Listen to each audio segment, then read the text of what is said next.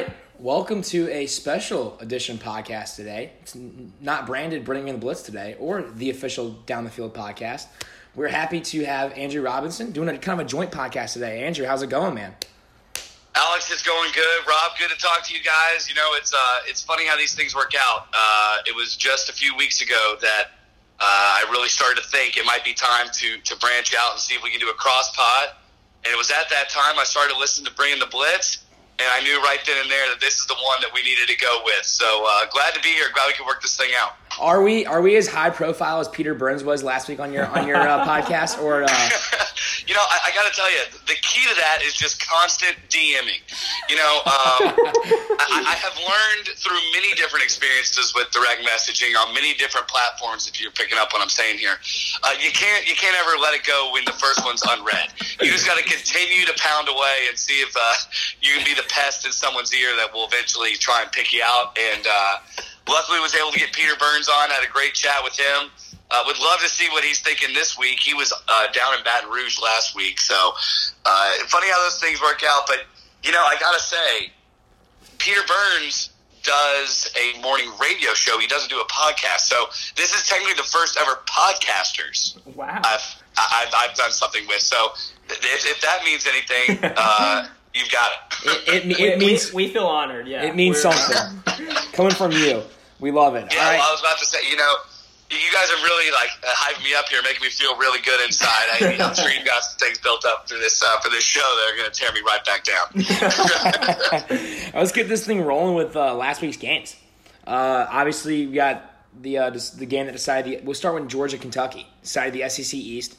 To both of us, I don't think there was any surprise here in this room that the outcome of that game. No.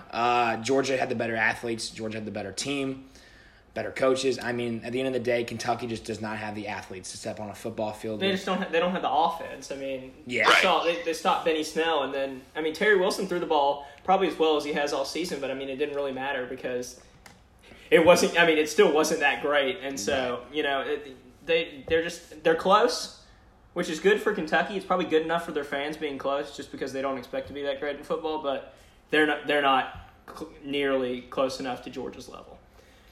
Right. And you know, when I talked to Peter about this, if I told him if I would have told you in August that there would be a game in early November, late October that would decide the SEC East, you probably would have said Georgia, Florida.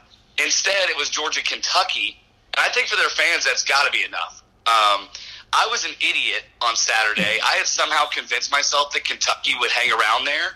Because Peter Burns was convinced. I know. I think he was the one that really threw me over the edge. And there's 5 questions I usually like to ask myself when you're dealing with a college football game. And I wish I could take credit for these questions, but I heard on a podcast maybe last summer. And it starts with who's playing at home, and that would be Kentucky. So I gave Kentucky a point. Who has the better quarterback? Georgia has the better quarterback. Who has the better overall defense? Georgia has the better overall defense. Who has the better offensive and defensive lines? That's where I convinced myself that Kentucky was the winner there, even though they clearly were not. They were put to shame on Kroger Field this past weekend. And then the 5th question is who has the better coach? And there's no doubt it's Kirby Smart. So I try and go through those lists when I'm trying to pick a game like that. Unfortunately for me this past week, I didn't even listen to my own model and let a few outside sources, we'll call it, persuade my thinking into thinking that the Wildcats are something special. The good news is, as a Tennessee fan, it looks like Kentucky is still Kentucky, and they're just not ready to compete at the national stage yet. Yeah, I think that's a good point. I think I like the question that you ask, who's got the better offensive and defensive line. Because at the end of the day, in this conference, it's a line of scrimmage league. It has been since the beginning, and it always will be. The team that wins at the point of attack is usually the team that's going to come out on top. And clearly Georgia was. Clearly Georgia just had the better athletes there, in my opinion. Yeah. I agree. Yeah, and I think I might have mentioned this last week on our podcast, but I think that Kentucky football reminds me a lot for a coach like Duke football, in a sense where David Cutcliffe does wins, goes to a bowl game almost every year, and has one good year every 6-7 years that kind of makes fans happy, and then the rest of the time they're just content. Yeah. And I think this is Stoops' year right here for Kentucky, because I think Kentucky wins 6-7 games, and their fans are going to be happy, and they have this one season, every so often. Then Stoops' job is never going to be in question, and he's kind of on pace with that, just like Cutcliffe is at Duke right now. There's a very realistic chance he wins 10 games this year. As crazy as that sounds. Yeah, I mean, as a Tennessee fan, as a fan of any college football team, outside of maybe 2 or 3, right now, if you're winning 10 games a season, you should be over the moon. Especially if you are Kentucky football. You should be very happy with where you're at. You're starting to see some real progression of recruits, which is something that they haven't been able to do up in Lexington. It's when they've brought players in, and there are some this year for Kentucky, JUCO guys that have come in and made statements, but then they leave, right? This year you're seeing Kentucky really start to develop some of these recruits that they're being able to get, and also make a more national presence on the recruiting trail. If you look at some of the rankings this year, it's a very interesting dilemma and exciting dilemma you're in if you're Kentucky football. Mark Stoops has got him on the right path, though. That's for sure. Yeah, and I mean, he has a chance this year to do 2 things that haven't been done in 30-plus years, and that's he already beat Florida, and he has the chance to come in and win a game in Neyland Stadium, which they haven't done since 1984. And those are, I mean, if Mark Stoops could do that, you might as well go ahead and start building the statue outside Kroger Field. Yeah, because at that point, go ahead, Rob. That they peaked at that point, like at that point they peak. Yeah. At the end At what point do we just take Kroger Field away and just call it Mark Stoops Field? I mean, they're not even statue worthy yet. You got to get rid of an advertiser from a stadium before you can put up a statue. I would agree with that. Yeah. That's a good point. Yeah. So I guess on to the not much of a game in the SEC West. But I don't really think that surprised anyone either. We're talking about Alabama, LSU, I don't think, just like Kentucky, Georgia, I don't really think that. I mean, I didn't really expect LSU to be held scoreless, but I didn't really expect it to be close. And I mean, it was basically what I expected with Alabama just dominating, and their defense looked a lot better than it has the past. I mean, all season. It's their first real big test. They haven't really faced a great offense yet. And I don't know if LSU's offense is great. Joe Burrow didn't really perform up to expectations. But no, I kind of expected from Alabama exactly what they did, which is just domination. They have put themselves so far ahead of everyone. I think most people that either have seen Alabama play every single week or are not currently playing Alabama, meaning the week you play them, are pretty well known. It's pretty well known now how good they are. It's really quite something, and I think you're right. They were so much more dominant than LSU in every factor that I kind of made a joke about it last week on my podcast, and didn't really know if it was going to come true or not. I took Alabama. I took them with the 13.5. I thought that was an artificial spread almost. It got pushed so far down because everyone thought Death Valley at night was going to carry them. But you can only get carried so far in college football. When you're down 21-0 or when you're down 14-0 and you can't get a first down and you can't move past midfield, you're going to struggle. And we saw that from LSU this weekend. It was another dominant show from Alabama. They've got so many horses in those stables that it's hard to run with them. Here's my big question here. After watching those games, is Keller Christ a better quarterback than Joe Burrows? He threw 2 touchdowns against Alabama. Can we just see him on the field one more time, Coach? I mean, come on. All the redneck the guy fans, comes in against Bama, throws 2 touchdowns, and then back to the bench. I'm really confused about that. All the redneck fans, are clamoring for Keller Christ. They don't like Jarrett Garantano, so. Which strikes a nerve with Stackle here. It does strike a nerve with me. That's all right. I'll back Jarrett till pretty much the day I die. But yeah, just to read off some of these stats from this game. I mean, I'm sitting here looking at the box score, and Alabama was 8 of 14 on third down. They had 576 total yards, and they allowed 12 rushing yards. I mean, that's scary. That's not fair. You're playing the number 3 team in the nation. That's just not fair. And then here's the question I want to follow up with all this Alabama talk. Is there a team that's, as it sits right now, that can beat Alabama? And if so, who? No.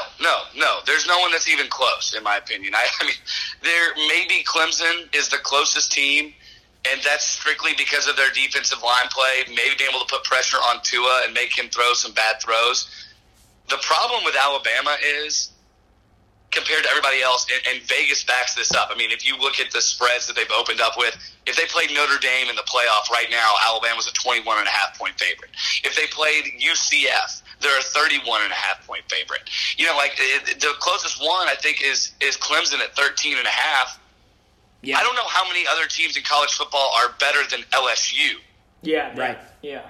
And we saw how much higher Alabama is than just LSU. So, simply put, I don't think there's anybody. I mean, totally an opinion thing, and you guys might differ on that, but Alabama seems like they're just, everybody always jokes about how they could beat an NFL team. This year's team actually might be able to beat the Buffalo Bills. I'm not totally convinced of that. And just because I like yanking the Titans fans changing the room right here. I had a feeling this was coming.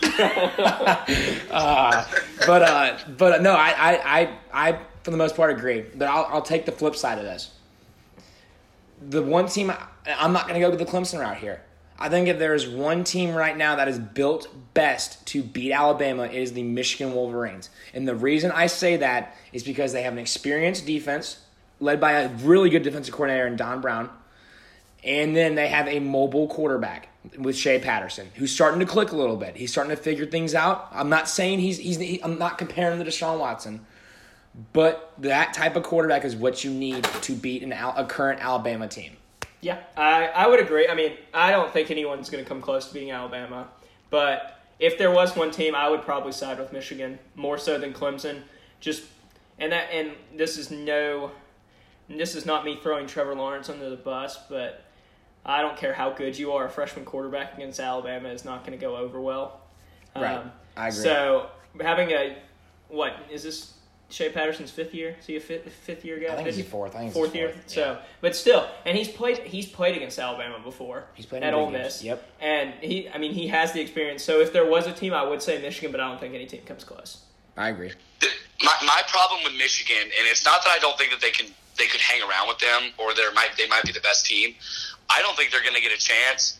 They got to go to the Horseshoe, and knowing how Ohio State always does this crap where they lose a game in the middle of the season to a nobody, and then they come back and are just fine down the stretch and go on to win a Big Ten championship, it would not shock me if Ohio State is sitting there at one loss with a Big Ten champion and knocking on the door of the college football playoff. Now, will that happen? I don't know. How's it going to play out? I don't know that either. That might be way too beyond. That might be for a future pod. But that's one of the concerns I have with Michigan is, can they get up for the big game? Because we saw in week 1, they came close, but they didn't do it. Jim Harbaugh's always knocking on the door there in big-time moments, but hasn't been able to cross the finish line with this Michigan team. And eventually, these reputations get there for a reason. And Michigan's got to do something that will open people's eyes instead of beating up on teams like Purdue and Minnesota. Yeah, and a not great. I mean, the Penn State game was a statement, but at the end of the day, how good is Penn State? All they have is Trace McSorley, and that's about it. And not, even then, he didn't play. Yeah, he didn't play well because he had nothing around him. Tommy Stevens was in that game towards the end, yeah, I agree. I compare Jim Harbaugh to me is comparable to Mark Richt. I think Mark Richt's. I like to call him Big Game Rick because Big Game Rick ain't gonna win you a big game ever. He never did at Georgia, and that's why he's at Miami now.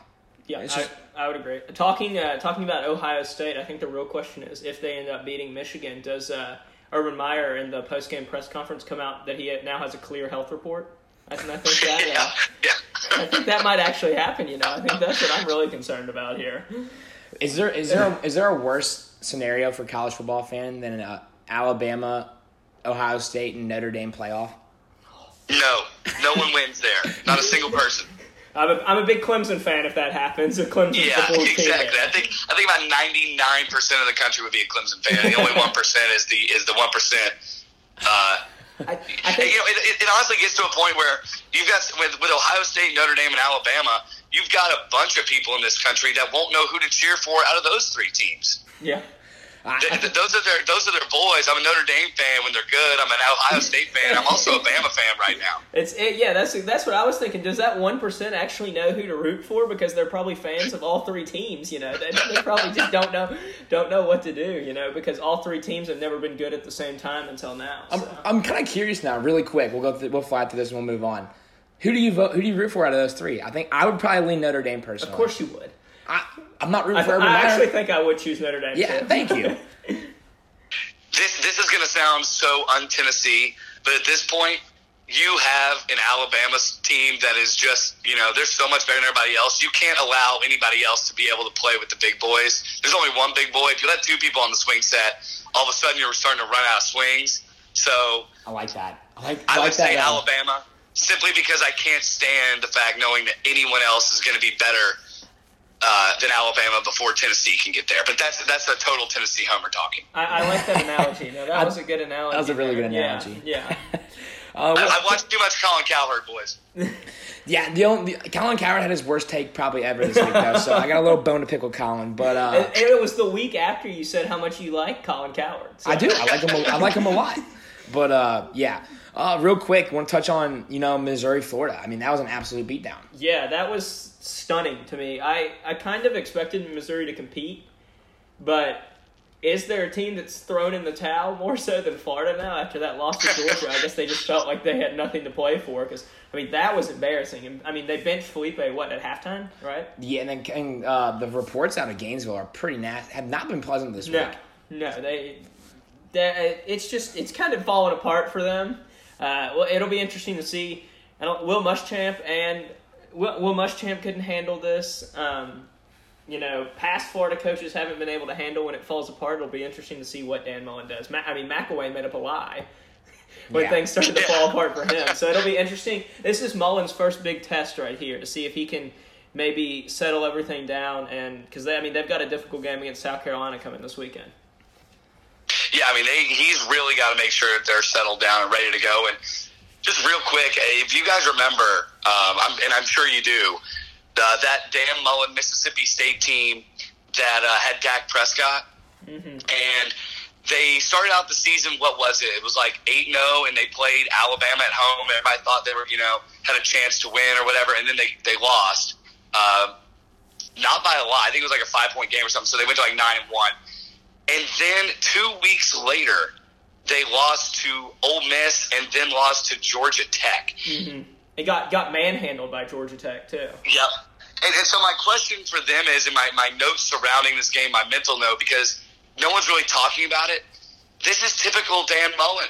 Yeah. He always is able to get you to a point, and then it's like once they lose it, it's like he gets so defeated he can't get his team ready to go. That scares me a little bit. Not that it happened this year, but that it's a little bit of a pattern. Yeah. We'll see how Florida is next year, because that year after Dak Prescott, they were not very good. They lost to that BYU team. There were some interesting moves down there in Starkville. I like Dan Mullen personally. I hope that he can turn that tide, not for Florida's sake, but for his personal sake, or turn that narrative on him. But just something very interesting I thought about that game, and it got me thinking about previous years with Dan Mullen. That's my big takeaway from that one. Yeah. Yeah, I don't know. I following all the St. Louis beat writers that I do. Drew Lock, I don't know if you remember back to SEC Media Days, T.C. Jefferson talking about how he hated playing at Mizzou because it was so quiet. Yeah. Do you remember that by any chance? I do. Drew Lock got up on stage, got up on his press conference this week and talked about how he bet 99 hated playing this week because that stadium was also super quiet. I like that. I love it. I'm not a big Drew Lock fan, but I like that. I like seeing that. I like seeing a little bit of swagger from the kid because he needed to show that. And what is Florida going to do this week? I just saw this here scrolling on the timeline that yesterday at practice, Kyle Trask got carted off. He replaced Felipe Franks because Felipe was playing so bad. Do we see Emory Jones on Saturday if Felipe starts playing bad? I don't like. There's a lot of issues going on there. Yeah, and it's really dysfunctional, and they got to get it right because, as you said, they got not a good South Carolina team, but somebody that if you're not playing good could beat you. And then I know Florida State's atrocious this year, but if you can't figure it out, that's still going to be a game where Florida State's going to be like, all eggs in this basket, let's go. Yep. And you better be ready for them. You're playing them on the road, too. Yep. No, I agree. Apparently, this is what I saw on Twitter, was the freak injury. It was on a trick play at practice. Oh, my. So, you want to talk about the dumpster fire there? They're having a quarterback Yikes. run a trick play at practice, and he's getting carted off the field. So, there you go. I would expect to see Felipe Franks this week. I don't think there's any reason for them to burn Emory Jones' red shirt, even though he's played in a game. He's played in one game. But there's no point for him to start the rest of the year, I don't think, at this point, until it's closer to the end. Yeah, I think you see Felipe Franks get another game or two. And that game will be interesting just because Will Muschamp seems to always have Florida's number 2. So see if that continues or if Mullen can shake things up. Yeah. You want to hop in? Hey, real quick before we move on to maybe do another topic.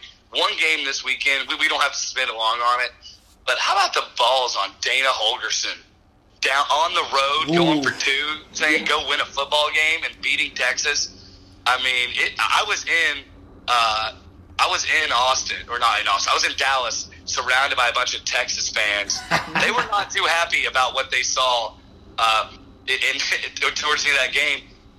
All of a sudden, this West Virginia loss for Tennessee doesn't look bad at all. This is a pretty good West Virginia team that might win the Big 12. And I feel like they're still getting a little disrespected in terms of the rankings too. I think they could be a little there. I don't think people are really trusting them as much because of their loss to Iowa State. But no,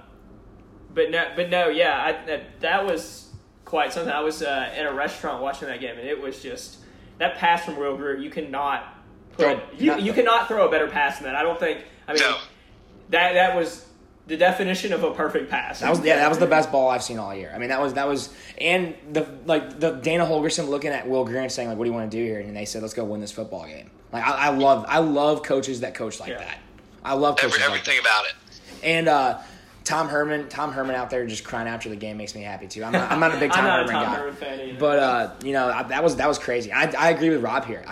People forget Oklahoma last year lost to Iowa State. Yeah, and we saw how good that Oklahoma team was last year.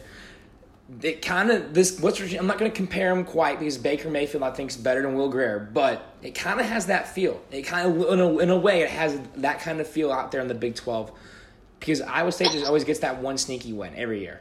Just what they do. And Oklahoma and West Virginia still have to play each other. That's right. This week. So. That's right. They play at the end of the year, and it's at home for West Virginia. So real quick, I know I said we'll move on, but really quick, if West Virginia wins out and wins the Big 12 and Ohio State beats Michigan, is there a chance that West Virginia gets that final spot? I would say yes because, I mean, that's 2 losses for Michigan, and I know they're – well, he's looking at Ohio State. That means to be 1 loss Ohio State. Oh, so are you saying that Ohio State beats them, or that they beat Ohio State? Ohio State wins out. I'm saying Ohio State and West Virginia both win out. Who's going to get that last spot? Because it's going to be between those 2 teams.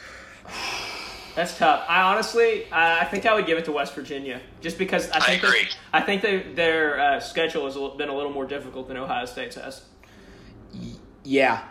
I agree. I think I lean West Virginia there because I think you look at the loss and the nature of the loss, and they would look at Ohio State getting absolutely obliterated by Purdue, and West Virginia for the most part was competitive in the Iowa State game, and so I think it comes down to something of that nature.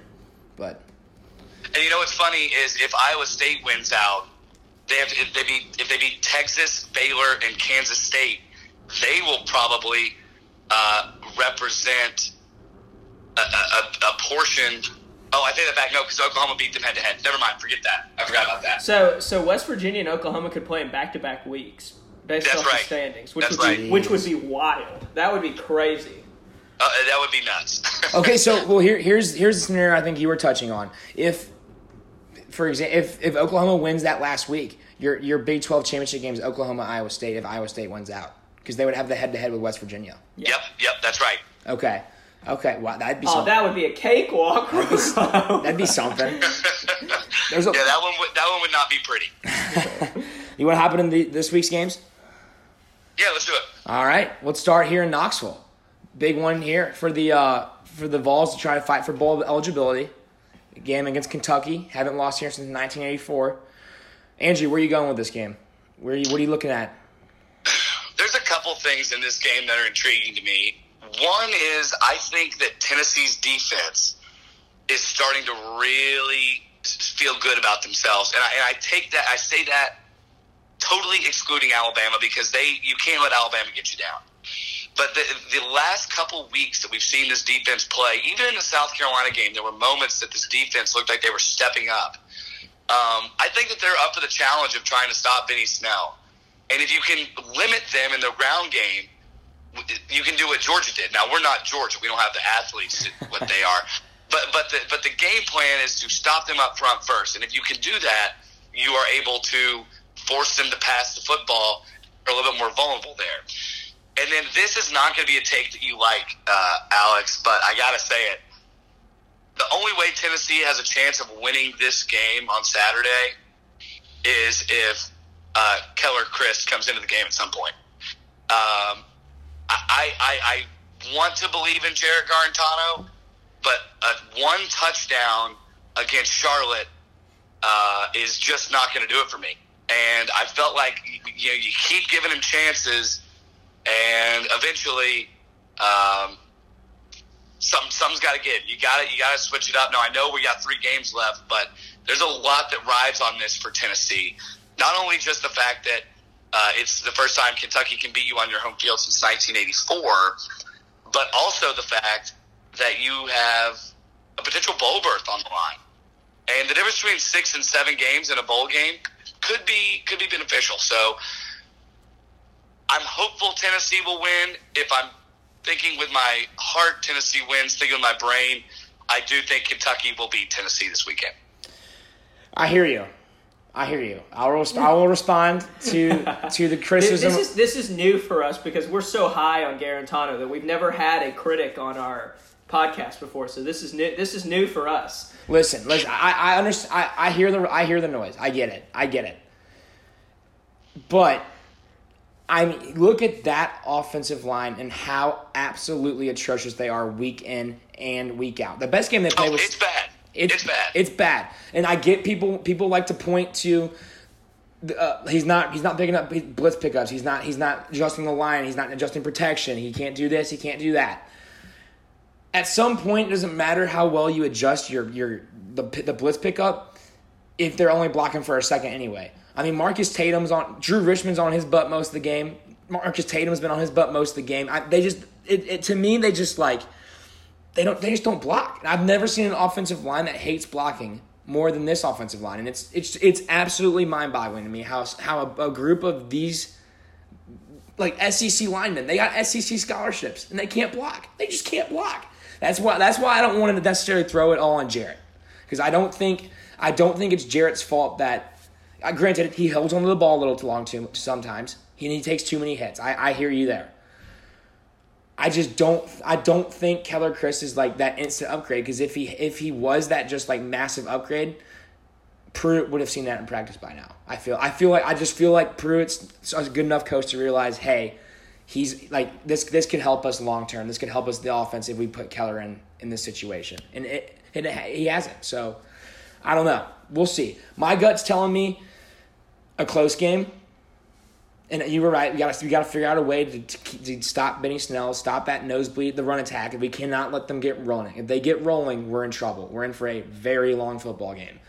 If we can get this game to the fourth quarter, Tennessee's got a fighting shot. But I don't know how we're blocking Josh Allen for 4 quarters. Certainly not going to be able to do that. So I'll take Kentucky in a close one. All right, I'll touch on defense a little bit, I guess, since you focused on offense. I'm covering the game, so I won't give as much picks as I would normally do. But I think defensively, you have to stack the box. There's no question about it. I mean, the defensive goal is to make Terry Wilson throw the football. Because 6 touchdown passes, 6 interceptions this season. Right. He hasn't been that great. I think Georgia was his best game. He threw for over 200 yards, I think, against Georgia. But a lot of that was when Georgia was playing back because they were upset. They were up by a bunch there late in the game. I think one good thing for Tennessee is that Benny Snell is more of a ground and pound running back, And I think if you're able to stack the box with those physical linebackers like Darren Kirkland and Daniel Batuli, then those guys are not – that's why most teams like South Carolina was able to have success running against them because they could run to the outside and get past them very easily.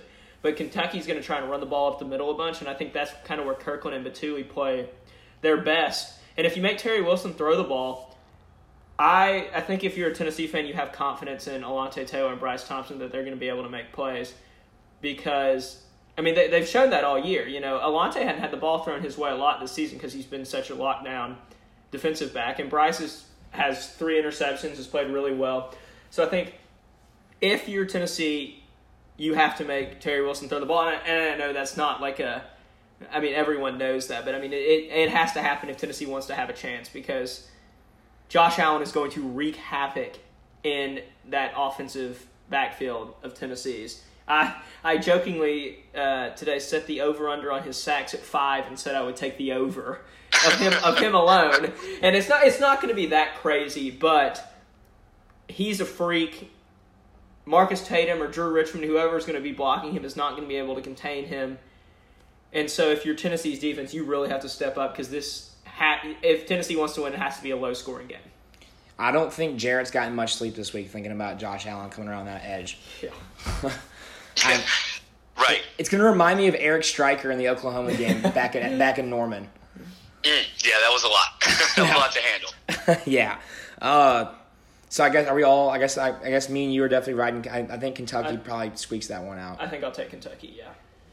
So you're not gonna make a pick, and you No, I said I wouldn't go as deep as I yeah, go. yeah. Okay. Yeah, sure. Okay. Sorry. You know, I just wanted to humble brag that I was covering the game. You know, that was yeah, my there real we goal. go. I heard you slip that in there. That's pretty good. That's good journalism. That's big J journalism right there. I try, you know. Yeah. Big football guys. Yeah. Let's head down to the Swamp. We'll touch on this the return of Will Muschamp down to the Swamp. Going to play Florida. Yeah. You know, we touched on it a little, but, I mean, huge game for both teams. I think South Carolina clinches a bowl with a win. You know Muschamp wants to win that game so bad because, I mean, you know that he feels like Florida did him wrong those years ago. He probably still feels that way, and he's had their number here recently. So that'll be an interesting game. I think it'll come down to Jake Bentley because that Florida defense still is a good defense, but you saw what Drew Lock did to him last week, so if Jake Bentley can at least do like half of that, then I think they have a chance to beat Florida. I think I might go with the upset here inside of South Carolina. Ooh, there we go. Somebody get the horn out. We got an upset. There we go. Yeah. Money line them. I'll let you take it. Go ahead. No, there's a couple things in this game that are interesting, but I'm only going to highlight on one of them. And it's kind of what we were talking about earlier, and it's can Dan Mullen get his guys ready to play a huge game? Just because someone's not ranked in the top 10, if you're not a top 10 team, it doesn't matter, right? I mean, Florida's playing for a lot here. You're playing for postseason berth. You're playing for pride, and that is what in the past with Jim McElwain, you saw his teams really not give a damn. Mm-hmm. And he's got to change that. That's a culture change. This is a big culture game above anything else for Florida. I do like Florida. When we get to our picks later, I do end up taking Florida. I'm just going to go ahead and spoil it. I like Florida -6. I think that they're going to take care of business. And that's not any disrespect towards South Carolina. We're thinking Florida's that much better. But I do like the quarterback whisper at home. Sometimes I think Will Muschamp can get a little bit too full of himself and really get over his heels on the road. He got lucky in Knoxville once where he had the famous soundbite. I'm so glad to see all these people leaving, disappointed. Tree on hands. Right. So, you know, can he really settle it down for this South Carolina team that needs this win probably more than Florida does because everybody thought South Carolina was going to be good this year. Can he get them motivated enough is the question. And can Dan Mullen really start to change the culture down there in Gainesville to what it was back in the early to mid 2000s? Yeah, I'll take a different approach to this real quick. As you mentioned, I agree with you. South Carolina needs this game because everyone coming into the year, I think, probably had South Carolina finishing second in the East. I know I did. This was supposed to be Jake Bentley's year. This was supposed to be, you know, they had Debo Samuel and Rico Dowdle and Brian Edwards. They had a good defense coming back. and they've been pretty disappointing. To be frank, they've been a disappointing football team this year.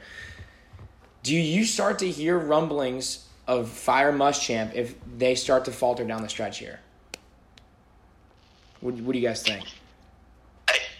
How long does South Carolina give them is the question. I mean, for some reason, and you guys know this as well, South Carolina fans think that they're the class of the East team.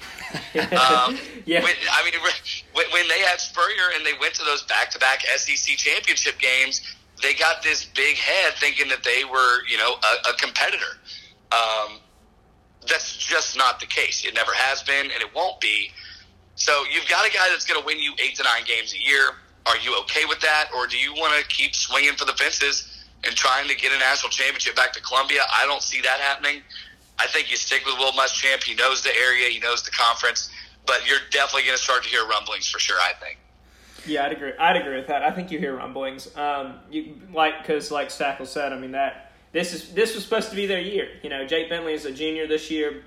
He was supposed to have a coming out party, and we just really haven't seen that. I mean, their defense has struggled at times. They just haven't looked that impressive. So I think for sure, I think you hear rumblings if they lose. Yeah. To be honest, I went up to the game in Columbia, my first time going, and talking to some of the South Carolina fans, they just, I guess maybe I'm overhyping Jake Bentley, but a large majority of their fan base cannot stand Jake Bentley. They hate him. Hate Jake Bentley. Yeah. Hate him. And I personally think that fan base has, as you said, they have the big heads. I could very well see them moving on from Will Muschamp, if not this year, if they have a similar year next year. I think that would be the year you'd look at for the Muschamp train getting kicked out of Columbia. But I agree with you, Andrew. I think it'd be a really poor decision on their part. They got to realize what they are. They're just, at the end of the day, they're slightly better than Kentucky. Right? That's exactly right. That's where they are. That's where they've been historically. They were, not to throw shade at Mizzou, Stackle, but when Missouri went to those back-to-back SEC championships, they thought that they were going to come into the SEC and kind of run. Oh yeah, right, and that's not the case. It is to be a top-tier team in this league. You have to have so many things going for you. One of which is super big name donors. And I'm not talking like Darius Rucker money donors. I'm talking like real money donors. Right. You're talking about Haslam and they just don't have that there. Right. No, I hear you. Hey, absolutely no offense taken on Missouri. I like to yank some of my boys' chains back home on that because I agree with you. When they first got into this conference, they really did think they won those 2 East titles, and they really thought they were gonna kind of run away with this thing, and it ain't gonna happen. It ain't gonna happen in this conference. I'll tell you. I'll let them know that. No, sirree. What other games we got going on? Do we even touch Alabama, Mississippi State? Is it how bad is Alabama going to win? I mean, I think that's what it's come to at this point. Alabama covers. Yeah, I think they cover 20. What is it? 24. 24. I think they cover pretty easily. You got anything there, Andrew? Nope. Throw more coal into the engine and let the locomotive run out of control. That's what they are. They're just a covering machine. Let's play America's favorite game real quick. Does Tua throw a fourth quarter pass? That's what I was about to say. It's Jalen Hurts' return. I'll take no. I say no to both of those. Okay. Yeah, so you say they put in Mac Jones, I think's his name? Yeah. And does he throw a touchdown? Absolutely. Absolutely. Yeah, Saban's going to still throw the football too. Yeah. Little player prop bet there. What else we got going on? Oh, the game day game. I don't know how much you guys have watched this Boston College. A.J. Dillon. Boston College is a good football team. As crazy as that kind of is to say, Boston College is a really good football team. I think for Boston College standards, they're a good football team. I mean, I think they're a fine team. They're a top 20 team, but which is great for Boston College. I mean, when was the last time? I guess when Matt Ryan was there. Is that the last time that Boston College was this good? Yeah. But A.J. Dillon, their running back, is an absolute monster. The running back battles there in this game will be very interesting to me just to see. But I mean, I think Clemson wins. I think the spread is pretty high. I think Boston College might cover. I think it's 20 maybe, and I think I have Boston College covering there. But I'm interested to see how both teams' running backs play. Yeah, I agree. I mean, they're a 2-loss team. They lost to Purdue pretty handily. And they lost to NC State by 5 on the road. We kind of found out how good NC State was when they played Clemson. I'll take Clemson here as well. But just for the school of Boston College, this is one of those games where you go to Boston College, right? You don't go for their football team. But on the off years like this, one in a blue moon, one in every 2 or 3 generations of students at Boston College, you get a home game like this, you got to cherish it. You got to love it. It's going to be rowdy, good for them getting college game day, but it's Clemson, and I don't think it's going to be close. I'll take them in a big win.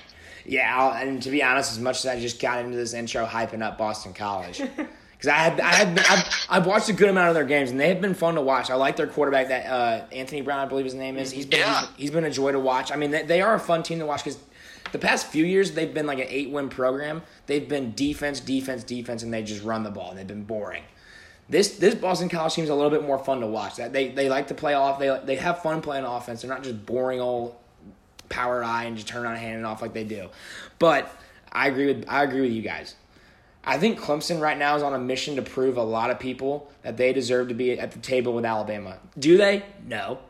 But I think they're playing with that chip on their shoulder right now. That's telling people we want to be talked about like Alabama's being talked about. And this is a game for Clemson, a night game. It's a good test for them. It's a good test for Trevor Lawrence. If they can go out and kind of just go to Boston College and just kind of take it to them out of the gates, I think people are going to start giving a little bit. You're going to hear some more of the rumblings. Oh, Clemson could beat Alabama. That could happen. It'll start talking about it. People will be foolish and start believing it. But yeah. Yeah, no, I agree. So I got Clemson pretty big this weekend too. I just think Clemson right now is a well-oiled machine, and they're looking good right now. I'll take Clemson big. Also, guys, don't you just love how? And this shows my SEC bias, but in the SEC, a game like this wouldn't really get you going. This is like the best game of the year so far in the ACC, which is there's something to be said there. Yeah. No, you're definitely right there. I mean, I can't think of another game in the ACC that was better because, Florida State's bad this year, so the Clemson-Florida State game was bad. Well, the hype was there. NC State, maybe? Yeah. That was the hype. The hype was there for that game, but that game was similar to me, like Alabama-LSU, because it was NC State scored like 6 points, I think. It was defense. Clemson's defense just overpowering. Yeah. Yeah, I hear you there for sure. We got a game in Athens, Georgia, that between 2 ranked teams now too, Auburn, Georgia. I think talking about this game is kind of like talking about Alabama and Mississippi State, to be honest with you. I agree. I think Georgia absolutely just kills. Because even though they got their revenge in the SEC championship game last year, I still think they're a little mad about what happened in the regular season last season. So I think that Georgia comes out there at home and just punches Auburn in the mouth and I think the spread's 14 there, and I think they beat them pretty bad. I think they cover. Georgia does. The only thing that's interesting in this game, to me, I think Georgia will win, but if it's going to be close, it's because Georgia has clinched. I can't imagine playing a game like this against a rival knowing that you can lose and still go to your conference championship. Now with the college football playoff, that's a totally different discussion because they must win. Mm-hmm. And they will win. But how funny is it how quickly things change on the plains? Lose to Tennessee, fire Gus Malzahn, beat Ole Miss and Texas A&M. Oh, we love Gus Malzahn. Let's make sure that we lock him up for another 6 more years after this 6-year massive deal we just gave him. It's just so funny, these Auburn fans and where their minds are. I'm sure there's going to be a lot of people calling for Gus's head after they get swamped this week. I think they're just so desperate to get to Alabama standards, which they're not going to. That they'll do anything right now. So, yeah, no, I agree. I agree there. They got a game against Georgia, and they still got to go play Alabama. That's another interesting question. Talking about hot seats. The AD came out this week and said they're not firing Gus Malzahn. That deal's looking really, really ugly. It's looking Malcolm Butler deal ugly.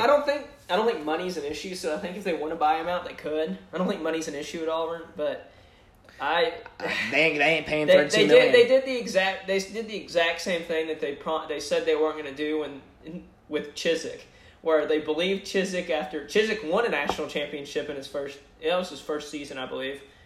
And then Malzahn makes it to one, and everyone starts believing that, oh man, we're back, we're going to do it again. And then Auburn hasn't fallen as much as they did with Chiswick, where they won like 4 games his last season when he got fired. But it's kind of similar in a sense where they believed way too early just based off of one season with a coach with not even his own players.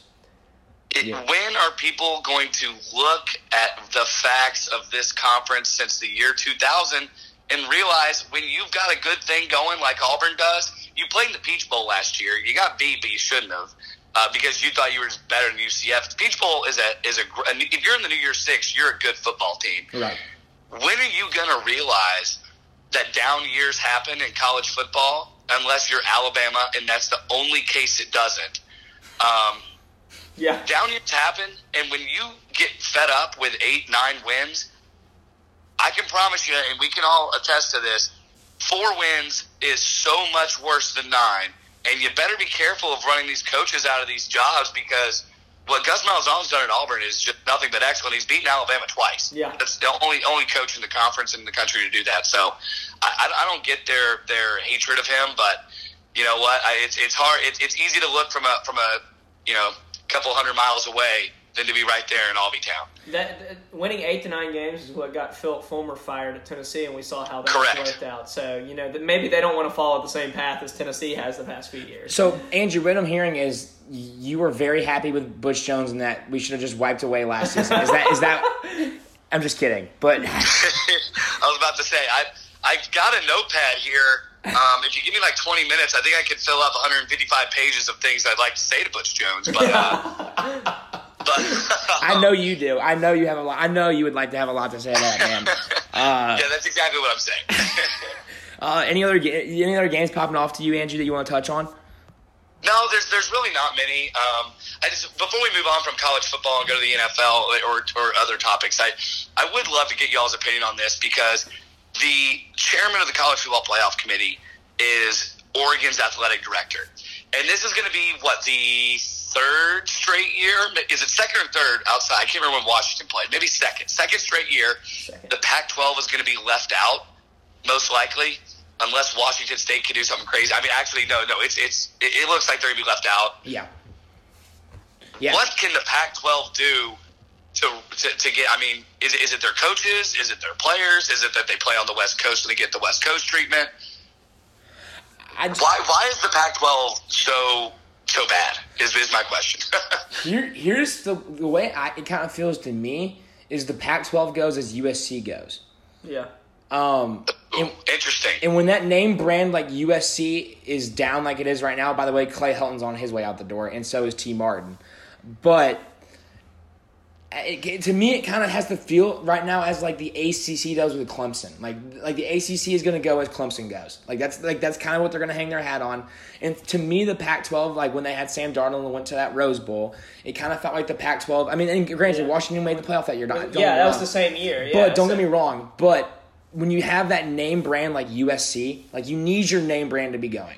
Basically is what I'm trying to get at. Like you need the big school in your conference to be going. And I think that causes other teams to be better. So you could say that's why Washington might have made the playoff, because then all these other players want to – if USC's getting these players and is good, then all these other players, instead of looking at it as, oh, there's no good teams over here, who would we play against? They're looking, oh, USC's really good. If we go to Washington, if we go to Washington State, if we go to UCLA, we get to play these guys who could be in the NFL. And so more prominent players are going to the West Coast and out to those schools when USC is good. Yeah, I agree. Also, very quick note, good for Jeff Tedford and the Fresno State Bulldogs. They're ranked this week. They're playing at Boise State. Jeff Tedford, 18-5 in his 2 seasons so far at Fresno State. He might be a name that's going to get thrown around for some big-name jobs. Especially a West Coast job. I wouldn't be surprised to see him go somewhere big in the Pac-12. Yeah, no, Fresno. They were the last time they were really good is when they had Derek Carr, right? If I'm not mistaken, it was the last time they were really good. Right, and the only thing about Jeff Tedford that's interesting is his age. I mean, he's 57, but he's a winner. So just throwing it out there. You can still get some good years out of a coach at 57, though. I personally, I think Nick Saban can be reached for comment on that. No. Yeah, very good point. I got one more college football point I want to make because I saw it hovering this week. Les Miles to Kansas. Thoughts? I don't think he'll do it. I think he's comfortable. I think he's comfortable what stage he's at right now. I don't think he'll do it. I disagree. I think the only reason that his name's even being thrown around with the Kansas job is because Les Miles wants to prove somebody wrong. I think Les Miles is kind of out for this vengeance. Like, he wants to prove LSU wrong, which is why I think he's very serious about taking the Kansas job. And I think for Kansas, I mean, oh my word. Of course you take it. Oh my word. You throw any type of money at him. Yeah. What are your thoughts on that, Andrew? You got anything there? I'd love to know how much Dr. Pepper's paying him to be in these Fanville commercials, and then I'll make my decision on whether he'll go to no, in all seriousness, I just don't even know if Kansas is a winnable coaching job. I really don't know if they're ever going to be able to get to a point where they're competing again. I mean, in our lifetime, Kansas was playing in the Orange Bowl. Yep. They were good for a while, then they got the wheels have just totally come off the wagon.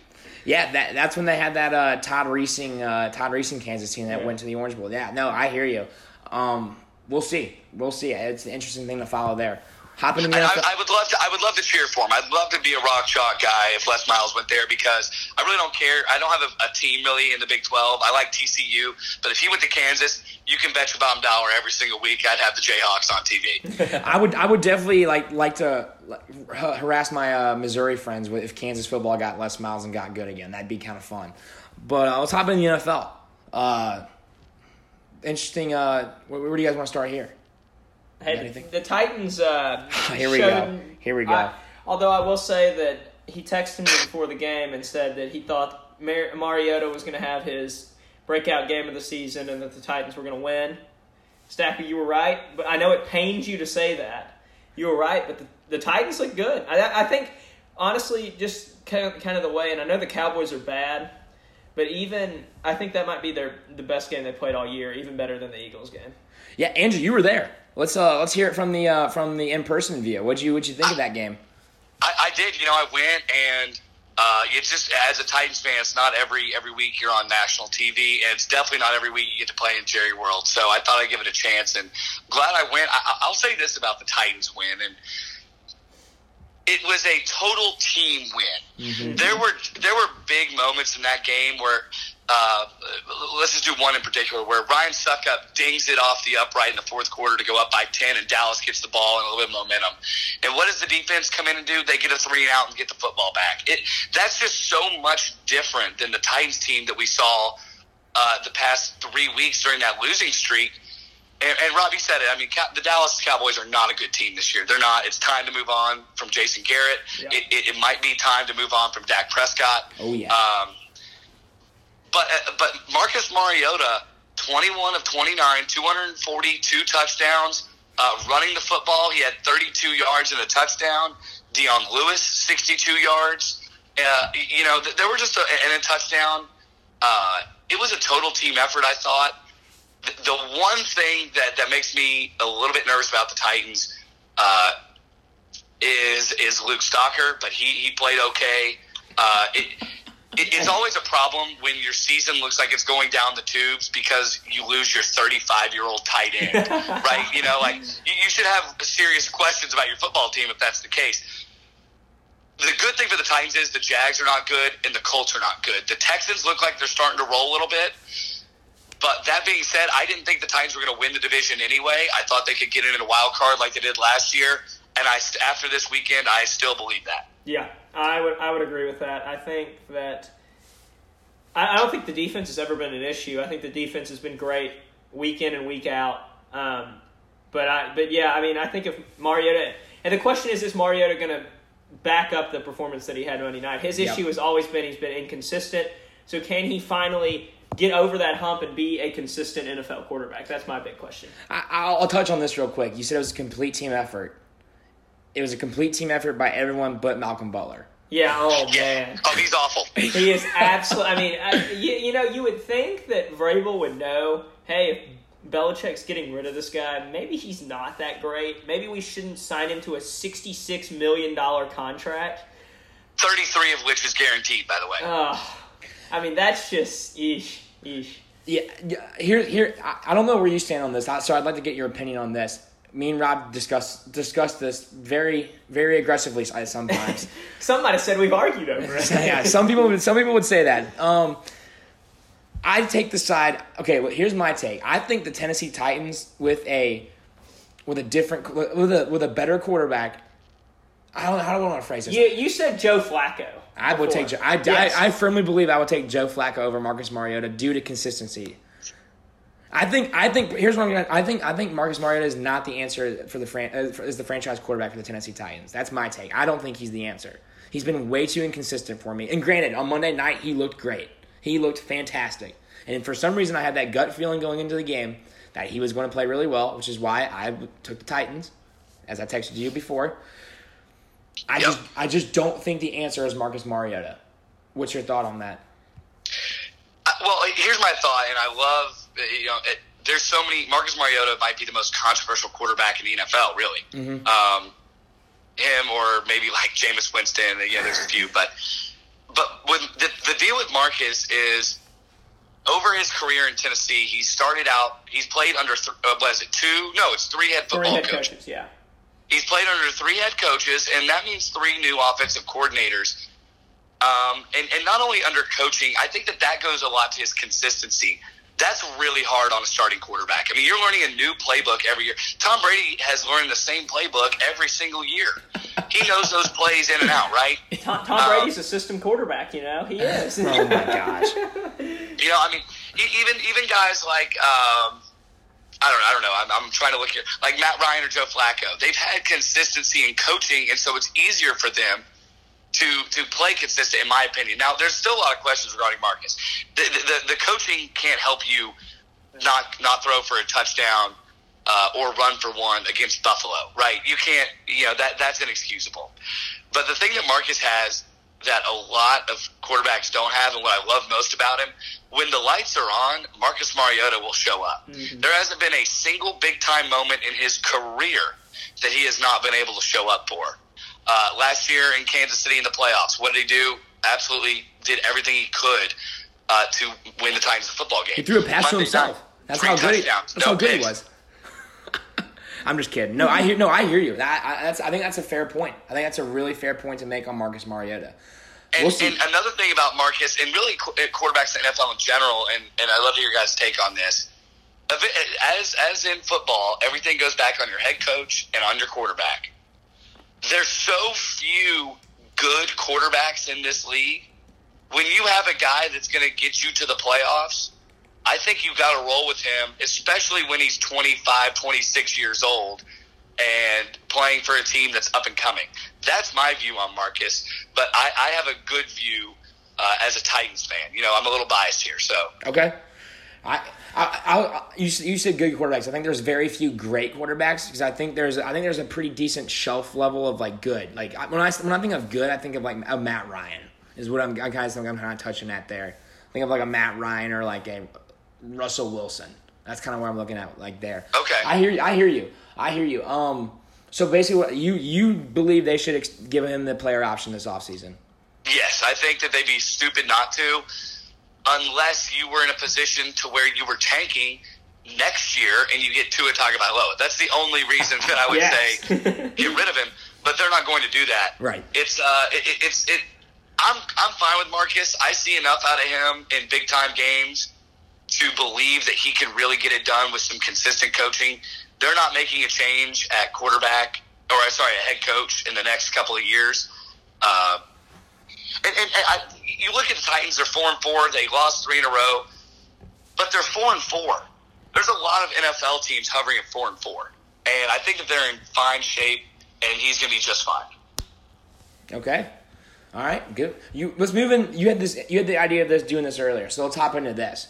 Let's do it. Let's do the NFL/college football playoff. The college football playoff format, but for the NFL playoffs.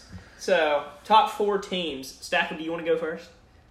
Yeah, I'll go first. I'll hop on this first, and mine might be a little controversial, and I'm okay with being that kind of guy. You gotta give your seeds too. I want to hear the seeds.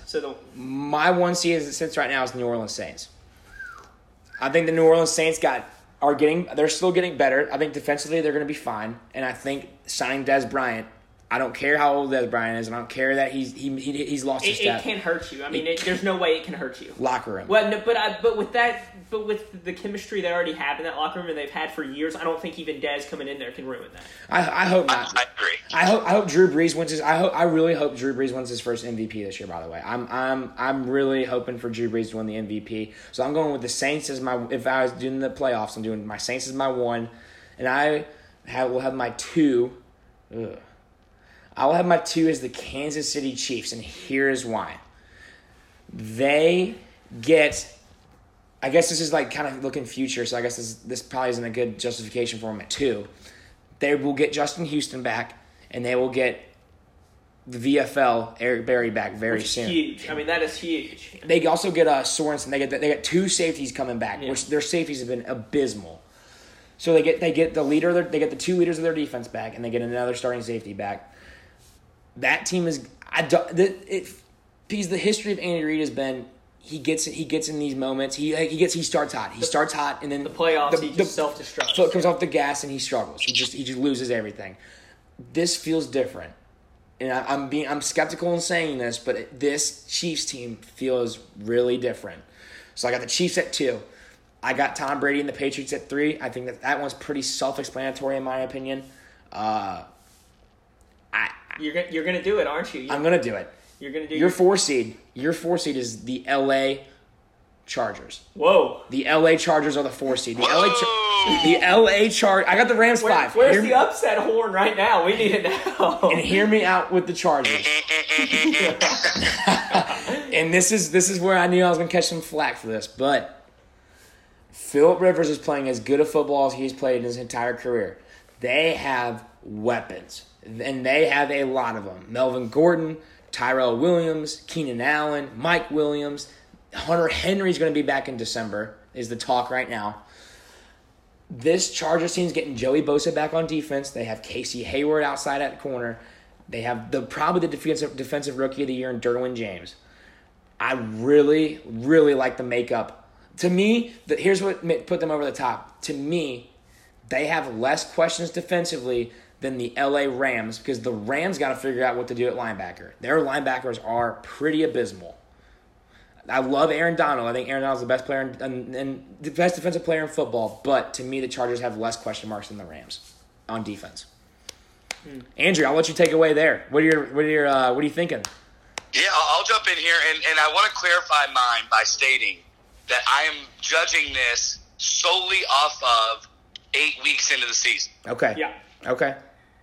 Yeah, or 9 weeks, whatever we are. We're 9 weeks in. So 9 weeks into the season. Not what I think the teams are going to be at the very end because that's too hard to judge in the NFL. That's fair. Okay.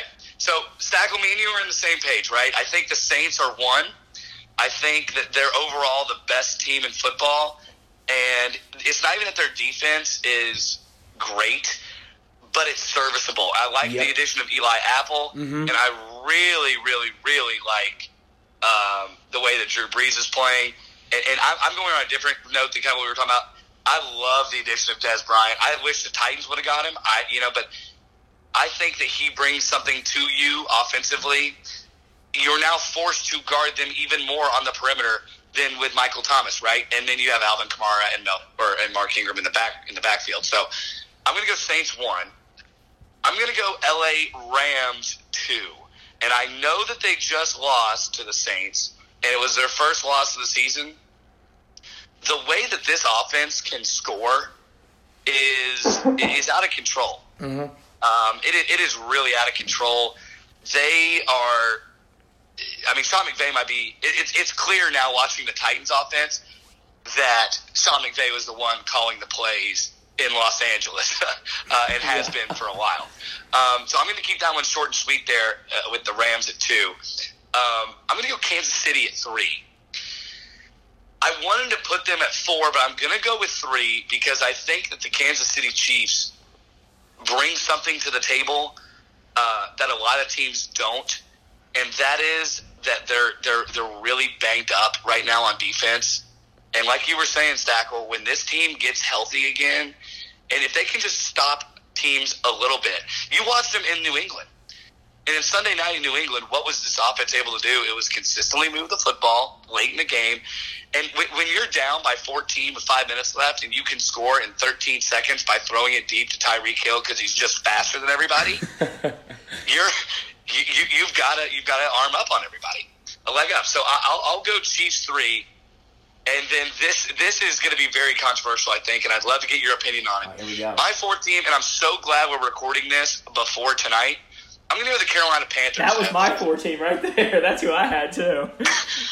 I love this Panthers team. They play with heart. They play with enthusiasm. And the best part about it is I was looking, their total offense and their total defense, neither is ranked in the top 10, and neither is ranked in the top 15. That's crazy. That's crazy that neither of their units are ranked in the top 15, and they're 6-2, and they're on an absolute roll. If they go into Pittsburgh tonight, they're only a game behind New Orleans. A game in the NFL is nothing. Nothing. I agree. Especially with 6 to 7 weeks left in the season. I love the trajectory of this Panthers team. I'm a big Cam Newton believer. I'm not a huge fan, but I believe that he's really good. I do too. And Luke Kuechly's got this Panthers defense playing very good. Here's what I'm going to touch on your number 2. I'm going to touch on the Rams real quick, and this is probably where I sold them short. They showed something in the third quarter and the early fourth quarter of that football game that a lot of young teams wouldn't do, and is they fought back. They didn't roll over and quit, and that team fought. So I think I hear you there. And I hear you on Carolina. I think Carolina's really good. Cam Newton's numbers are better right now than they were during his MVP campaign. Yeah. It's insane. Yeah, they're good. They are a really good football team. A lot of weapons. They have weapons all over the place now. It's kind of weird to say that because Cam really hasn't had a whole lot of weapons since he's been there. You ruined my surprise now. So my 4 seed for the Panthers is just out the door. Sorry, Rob. Yeah. No, but I will go with a little bit of a surprise with my number 1 and a team that Andrew you didn't even have in. I'm going the New England Patriots number 1. Okay. I just think the way and I'm basing it off of 9 weeks into the season and momentum right now, and I mean I don't think anyone can stop them right now. I unfortunately don't think the Titans are going to be able to stop them on Sunday. But I think the Patriots, and I hate that because I hate the Patriots, but I think they're my number 1 team. I just think they're so good right now, and they don't even have, when Sony Michel comes back. I mean, James White's doing an adequate job right now, obviously, but when Sony Michel comes back, their offense is just going to get even better, and their defense is playing well right now. I just think they're really good right now. My number 2 is the Saints. I love Drew Brees. I think Drew Brees is playing great right now. I think the Saints secondary is really, really good, and I think that is a big difference for them. So I'm going Saints number 2. I will go Chiefs number 3. Okay. I think I like the Rams. I still think the Rams are really good. I don't know. Something about we've talked about this multiple times on our podcast. They just really haven't played anybody that great, and they finally did, and they lose. And I know it was in a very hostile environment in New Orleans, but something about the Rams, and I couldn't even pinpoint what it is, but something rubs me the wrong way about them, and I just don't. Thank you. Good. I just don't know how. I just don't know if they're one of the top 4 teams right now. So I'll go Chiefs 3. I really like the Chiefs, and y'all both touched on the injuries. Once they get healthy, they're going to be even more dangerous. I mean, Mahomes is unreal. I've never seen a quarterback make some of the throws that he makes. He threw the one left-handed. That was the one that just blew my mind. I agree. That's when I told my roommate he was a Chiefs fan. I'm like, all right, I'm done hating on him. He's good. Let's move on. That's what I did too. And then number 4, I'll go with the Panthers. I love the Panthers. I'm a really big fan of Cam. I know a lot of people are not, but just Cam in general. And like you said, they have so many weapons now. Is Christian McCaffrey the best PPR for fantasy-wise player in the league? Second, James White, I guess, yeah. But, I mean, Christian McCaffrey is a beast. They really haven't even used C.J. Anderson that much this year. He ain't there anymore, that's why. Is he not? No. C.J. Anderson's gone? That just shows how bad I am right there. But, no, I think the defense... It happens. Yeah, it happens to the best of us, But I think Luke Kuechly leading that defense is pretty dirty. Julius Peppers in his old age is still dominating. So I'll go Panthers 4. Okay. I think those are interesting lists. Some interesting lists there. I'm kind of shocked that only one list had the Rams. I thought I might have been the only one there, and I'm kind of shocked to hear that I'm not the only one there. When I wrote it down, I literally just started thinking about what I've watched in the NFL, right? And so I didn't try and think about anything. I just wrote the teams down that I thought were the best. And I looked at it and I'm like, wow, I don't have the New England Patriots on there. Now, there are definitely 5 on my book. You must have resigned. But I gotta say, this Patriots team feels just a little bit different. Yeah.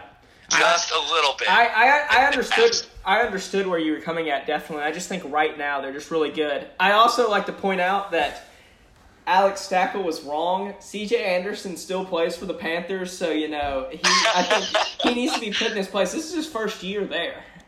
I think you're thinking of someone else because this is his first season because he was in Denver. This is his first season. I'll tell you exactly. I'm thinking of Jonathan Stewart. That's Stewart. That's exactly. They're what I was very thinking similar of. running backs. Okay. Big-bodied, bruising running backs. But yeah, so. Well, as you so kindly put, it happens to the best of us. That's all right. Right, it still happens. That's exactly. I was thinking of Jonathan Stewart because he went to New York. Yeah. Okay, that's right. Okay. Let's hop into gambling picks. Finish it off here. We got me and Rob usually do 2, but we're gonna do 3 this week. We're gonna go really bold. Andrew was being bold this week and had 3 ready for us. Well, that's because I'm just a degenerate, guys. I probably have 13 written down on this sheet of paper here. I just chose my best 3. Did you take advantage of the bad weekend the books had in Vegas this past weekend? I had a great week. Good. And, I really wish that Vegas didn't come out and say they had a bad week because it made me feel like I was really smart.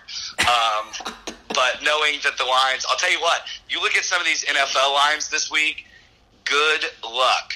Yeah. These are really tough. But, no, let's do it. Let's get into it. We'll let you start. We'll let you kick it off. Okay, I'll get going. So, as I mentioned earlier, I love Florida this week. I think that Dan Mullen will be able to turn it around, really get things going down there in Gainesville this week, get the crowd into it, and get South Carolina out of it early and make Bentley play from behind. Will Muschamp never likes being from behind and in anything. So that being said, I will take Florida -6. Also, if you've watched any bit of Texas Tech football this year, and even Texas for that matter, they love to light up the scoreboard. And I'm actually really stunned that this is sitting at 62. But I'm going to take the over in Texas Tech at 62. I'm really kind of perplexed that it's still there. I thought that was going to balloon way up. It is not. It's kind of hung around there. And then lastly, give me the Boilermakers. Give me Purdue -11.5 this week. I really like what Jeff Brom has up there at Purdue. That win over Ohio State was not a fluke win. They have talent on that team. I think that that's part of the reason why he didn't leave for Tennessee was he knew that he was building something pretty substantial. He saw the talent on the field. And so give me Purdue -11.5 over the pretty awful Minnesota Golden Gophers. Row the boat, man.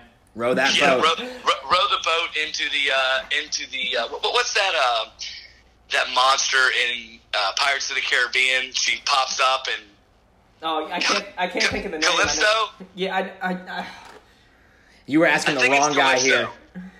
Yeah, they're rowing their boat right into Calypso's sinkhole. Is Yeah, where there it Minnesota's is. at.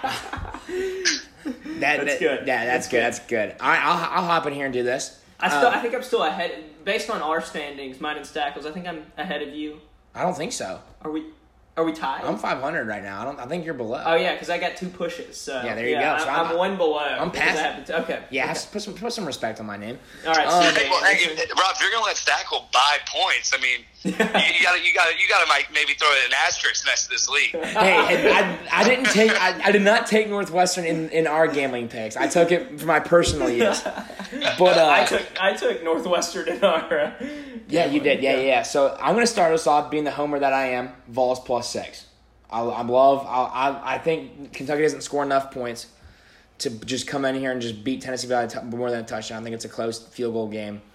That's being probably the naive Vols fan in me. But I would taking the Vols +6 to start with. When will you learn? When will you learn? And this one's for a good friend of mine back home that goes to TCU. We've gone on this little. Me and my friends have gone on this little streak. We fade TCU every week. I'm not stopping now because that TCU team is bad. They are very, very bad. Give me West Virginia -11.5. We talked about how good they were. Love that line. That line's actually come down since it opened this week. Give me West Virginia -11.5. To close it out, give me the big rivalry in the state of Kansas. Kansas State. Give me the Jayhawks +10.5. I think Andrew's Big 12 team, Kansas. I'll take the Jayhawks +10.5. Give me rock chalk, baby, rock chalk. Rock chalk, Jayhawk all day Saturday. Give it to me. All right, I'll be the loser and go here. My first one, I'll go choose Stackle's favorite team, but I'm going to choose against him. I will choose Vanderbilt +17 on the road against Missouri. I think Vanderbilt. So much hate. I think Missouri's riding high right now, and they see Vanderbilt on their schedule, and they're like, "Oh, Vanderbilt at home, this is going to be a cakewalk." But and I do think they win. But Vanderbilt coming off a bye, they went on the road and beat Arkansas, which isn't saying much, but still a road win in the SEC is something. And I think that Vanderbilt covers. So I'm going Vanderbilt +17. Hey, Rob, anytime someone picks Vandy, I just want to hear, like, in any circle, on any radio show, on any TV show, anytime someone picks Vandy, all I want to hear is that clip of that Vandy linebacker last year. He's like, "Oh, Vandy's come up here. We're going to show them how the SEC plays big boy football." That's all I want to hear every time.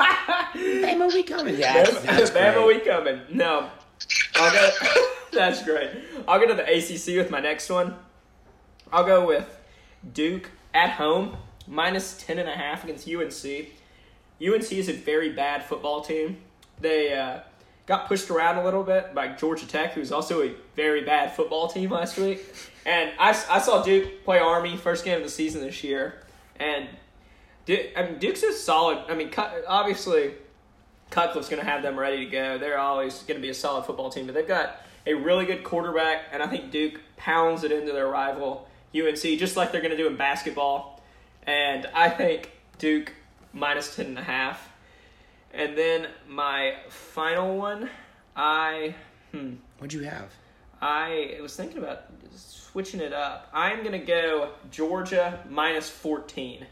I think at home against Auburn, with Auburn having so much, a lot of uncertainty right now, you don't know which Auburn team is going to show up. Georgia coming off the SEC East champions now. I think Georgia goes in there and beats Auburn pretty bad.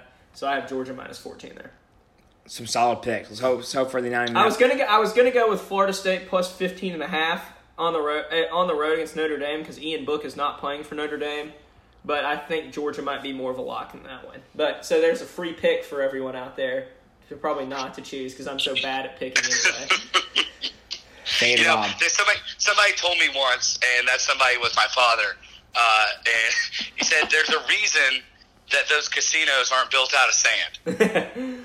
Yep. You know what I mean? They're built out of marble and glass for reasons. So it's hard, man. And the best thing about doing this podcast, we could talk about this offline, but real quick, once you put your opinions online for the world to hear, people will dog you for them.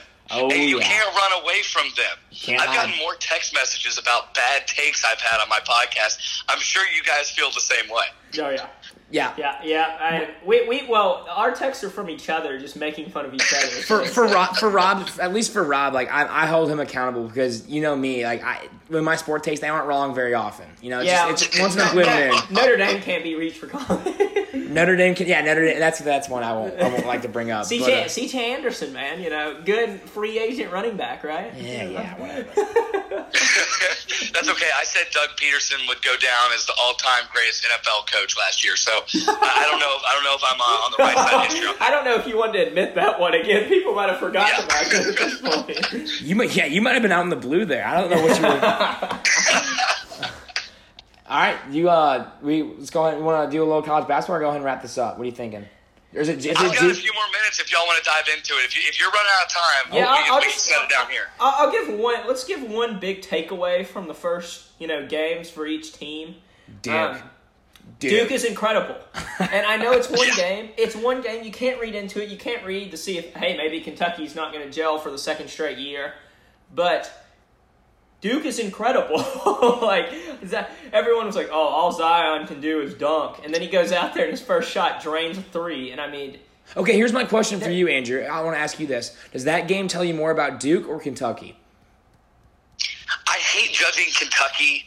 First of all, I love looking at Kentucky lose. Seeing that happen is like watching Alabama football lose to a Tennessee fan. Yes. They also have the same fans as well. They're also the same people. Just throwing that one out. Exactly. No, they do. They all live in Kingsport, Tennessee, and they drive in between Tuscaloosa and Lexington. That's what they do. That's great. But, no, I think it tells you more about Duke. They're good, they're young, they're physical, and they're fast. Yep. Kentucky always does this. I mean, they always start out slow because they're a hodgepodge school. They just throw together players. And granted, these hodgepodge players are 5 stars. But they just throw them together, and it takes them a while to get going. John Calipari's not the head coach that Coach K is. He might be as good of a recruiter, but he's not the same coach, and that's what we saw on on Tuesday. So I think it tells you more about Duke. Kentucky's going to be okay. They've got a lot of talent. My big takeaway, I'll just jump in here real quick since I'm already talking and jabbering my whole jaw off. You guys are probably like, shut up. But I really think that Michigan State is underrated at 10. They're good. They've got shooters, and they play good defense. They hung around there with Kansas because I think Kansas is really good. I think they might be up there with Duke this year. So don't count out Michigan State just yet, just because they got beat in game 1. I think that they're going to win that Big Ten, and they're going to have a very strong showing. And once you get Coach Izzo in the tournament, there might not be a better NCAA tournament coach than Tom Izzo. No, any team that is coached by Tom Izzo is going to be a solid team. And once you get into the tournament, like you said, anything can happen with them. I agree with that. I mean, I think Kansas is really, really good up there with Duke standards. Azubuike is animal down in the post. Dietrich Lawson. I think Kansas is really good. And Michigan, Michigan could have crumbled there at one point. They were down by 12, 13 points, but they fought back and made it a game at the end. So Michigan State, excuse me. Yeah. So, I would agree there. Michigan State looked pretty good, and they're going to surprise some people this year. It kind of has the feeling for Michigan State that they do this every year. It's kind of they kind of always have that slow start, they have that rough start, and then Tom Izzo has a switch and it turns on, and he gets that team tournament ready. It always feels like Tom Izzo's goal is just to have his team ready for the tournament. And that's kind of all he looks. That's kind of all he looks at. No doubt. And that's where you get judged. That's where you should be judged in college basketball. Agreed. And I think the top two. I think you're right. Kansas and Duke are together. Those two are probably the two best teams in college basketball right now. Let's jump into a little bit of the Vols because we have a pretty fun team here in Knoxville that we get to watch this year. Yeah. What are your thoughts kind of going into Rob? If you want to start, what are your kind of thoughts going into the basketball team as this year gets rolling? Well, and I wrote this in my story on Tuesday night. They looked like the Harlem Globetrotters. I mean, just all these emphatic dunks and high-flying blocks. And, I mean, Yves Pons coming out of nowhere, slapping the ball off the backboard and then driving down and laying it up on the other side of the court. I mean, they're fun. But my one big thing for them, and I said this the other day, is they will go as far as Jordan Bone allows them to go. I couldn't agree more with that. Last year, the big issue was James Daniel was fine. James Daniel ran point fine, but Jordan Bone was so inconsistent that it hurt them. They could never really get into their offense, and then were forced to force up shots that a lot of times because they had Admiral and Grant, they went in. But Jordan Bone, and everyone said it through the offseason, he's the most improved player, and he doesn't have as much depth this year. I mean, Jordan Bowden is having to play a lot of backup point guard. I mean, even since Lamonte was hurt on Tuesday, Grant Williams was bringing the ball up the court. This team will go as far as Jordan Bone allows them to go. And Tuesday, if he plays the way he did Tuesday the rest of the season, then I think they could be a Final Four team because he was making jump shots, he was driving the lane, he was getting the ball inside. doing everything what Rick Barnes point guard needs to do. Go ahead, Stackle. Yeah, no, I mean, I honestly couldn't agree more there. The thing that worries me the most is if you have a serious injury to either Bone or Turner, this team is in serious trouble because they are thin at guard as it sits right now. They are really thin at guard. I would have liked for them to have gone out and gotten like that James Daniel type player just to have the body. That's the only thing that scares me. But outside of that, I love the makeup of this. This team has the makeup of a team that, and I'm not saying they will. They have the makeup of a team that can win a national championship, and it's because they have a good blend of youth and experience. Yeah. And it feels like in March that matters a lot. Yeah, that's why I don't think Kentucky's won under Calipari, because at the end of the day, those teams, like we said, have just kind of been thrown together. And, even Duke's kind of been like that a little. They had the exception when they had Jaleel and Justice and Tyus, but they also had some veteran players like Quinn Cook. I think veteran players are huge in March, and I think Tennessee has that, and I think they can make a serious run because of it. Yeah. Yeah, no, when was the last time in college basketball the team with the most talent, not the best, but the team with the most talent on it, won it all? It doesn't happen that often, because if it did, Kentucky would win it every year, right? These are all players that are playing in the NBA. The thing that's interesting about college basketball is once you get into March, and like you said, Stackle, this year for Tennessee and Rob, both of those points, I think were money. Health is the key issue. If they stay healthy, they're going to be competitive, right? And if Jordan Bone allows them to get into flows offensively and to make big baskets when he can, and what did he do last year that was not good? He kept pulling up to that jump shot instead of finishing at the rim. Yes. If he goes to the rim this year, he's going to get fouled. He's too fast not to get fouled. In college basketball, those guys play all their arms in the post. The thing that I took away from the first game, it wasn't anything about the score. It wasn't anything about the speed, which we looked super fast. It was the fact that every single player looked bigger. This offseason, they clearly were in there grinding. Everyone from John Fulkerson to Grant Williams to Jordan Bone to Yves Pons, they all look so much bigger now that you can think of them as one of those top-tier teams. The question for them from me is their schedule's hard. Yep. They got to go up and play in New York. They got to play Louisville. They're probably going to get a chance to play Kansas. I think that they'll take care of Louisville. They play Gonzaga, right? You've got a loaded schedule, not to mention a couple games in conference, right? Can you lean on your veterans? And at this point, your starting five are pretty much all veterans. That's a unit that's played together now for 2 full seasons. Can you lean on those guys to get you where you need to go and rely on your bench players and, Jalen Johnson, Derek Walker, John Fulkerson, right? Can you, and Lamonte Turner, that's about as good of a bench as you're going to find in college basketball in terms of unity and how they know how each other play, because they played together for so long. Yep. Most of your bench guys in college are freshmen that are 4 or 5 stars on the good teams. This is a group that you've got juniors and seniors on, but that's just where they fit in. Lamonte Turner reminds me a lot of Manu Ginobili. Could probably start, but why? Why start him? He's an electrifier off the bench. So I love your points. All I ask from you two is this, and I know that you will, but make sure that every single student at that university goes and cheers that basketball team on, because they are going to give you guys a team to watch this year. I think they can win upwards of 25 games. I think that all the students need to throw grease when Bob Huggins in West Virginia comes in, because Huggy Bear is basically a grease ball. I think you made a great point, but when Rick Barnes took this job and started this rebuilding process, he said to become an elite program, you got to play the best schedule in college basketball, and he has done that. I mean, this schedule. I don't think there's any team in college basketball that wants Tennessee's schedule. To be honest, They go to, not to mention they go to Memphis. Tuesday they play an ACC team, right? They play Georgia Tech on Tuesday. Gonzaga game is in Phoenix. It's in Phoenix. In conference, you got LSU, Mississippi State, Kentucky, Auburn. Vanderbilt's going to be much improved. There is nowhere for this team to hide, but there is not a group I'd rather get to watch than this Tennessee team go to war with this schedule. I think it's going to be a lot of fun to watch. I'll be in New York too.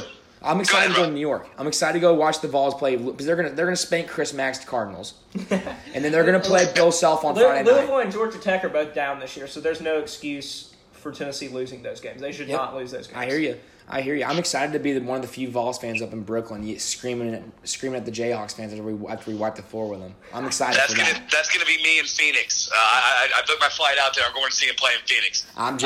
If we didn't have finals, my mom offered me to get me a ticket, but I said I gotta put the academics here. Good for you. Hey, that's a student right there. Give him you know me. Yeah, just the stellar student I am. But real quick before we end it, just one thing that you said right there that is just a light turned on in my brain. With a schedule like this, would you rather have a team full of young freshmen or veteran leaders that have unity? I think this is a team that's built for a schedule like this that can handle. They're going to have weeks. Those SEC turnarounds where you're in Fayetteville on Thursday night and you got Kentucky or Florida or Auburn coming in on Saturday. Those are hard. Yep. Those are really hard on a team, and those young teams are going to get exposed when those happen. Right? If you lose a tough game on the road. Because no one's expecting this team to go undefeated. They're going to lose some SEC games. It's basketball. It happens, right? Right. The question is, does that snowball into 2 or 3 losses? Because it can quickly in this league.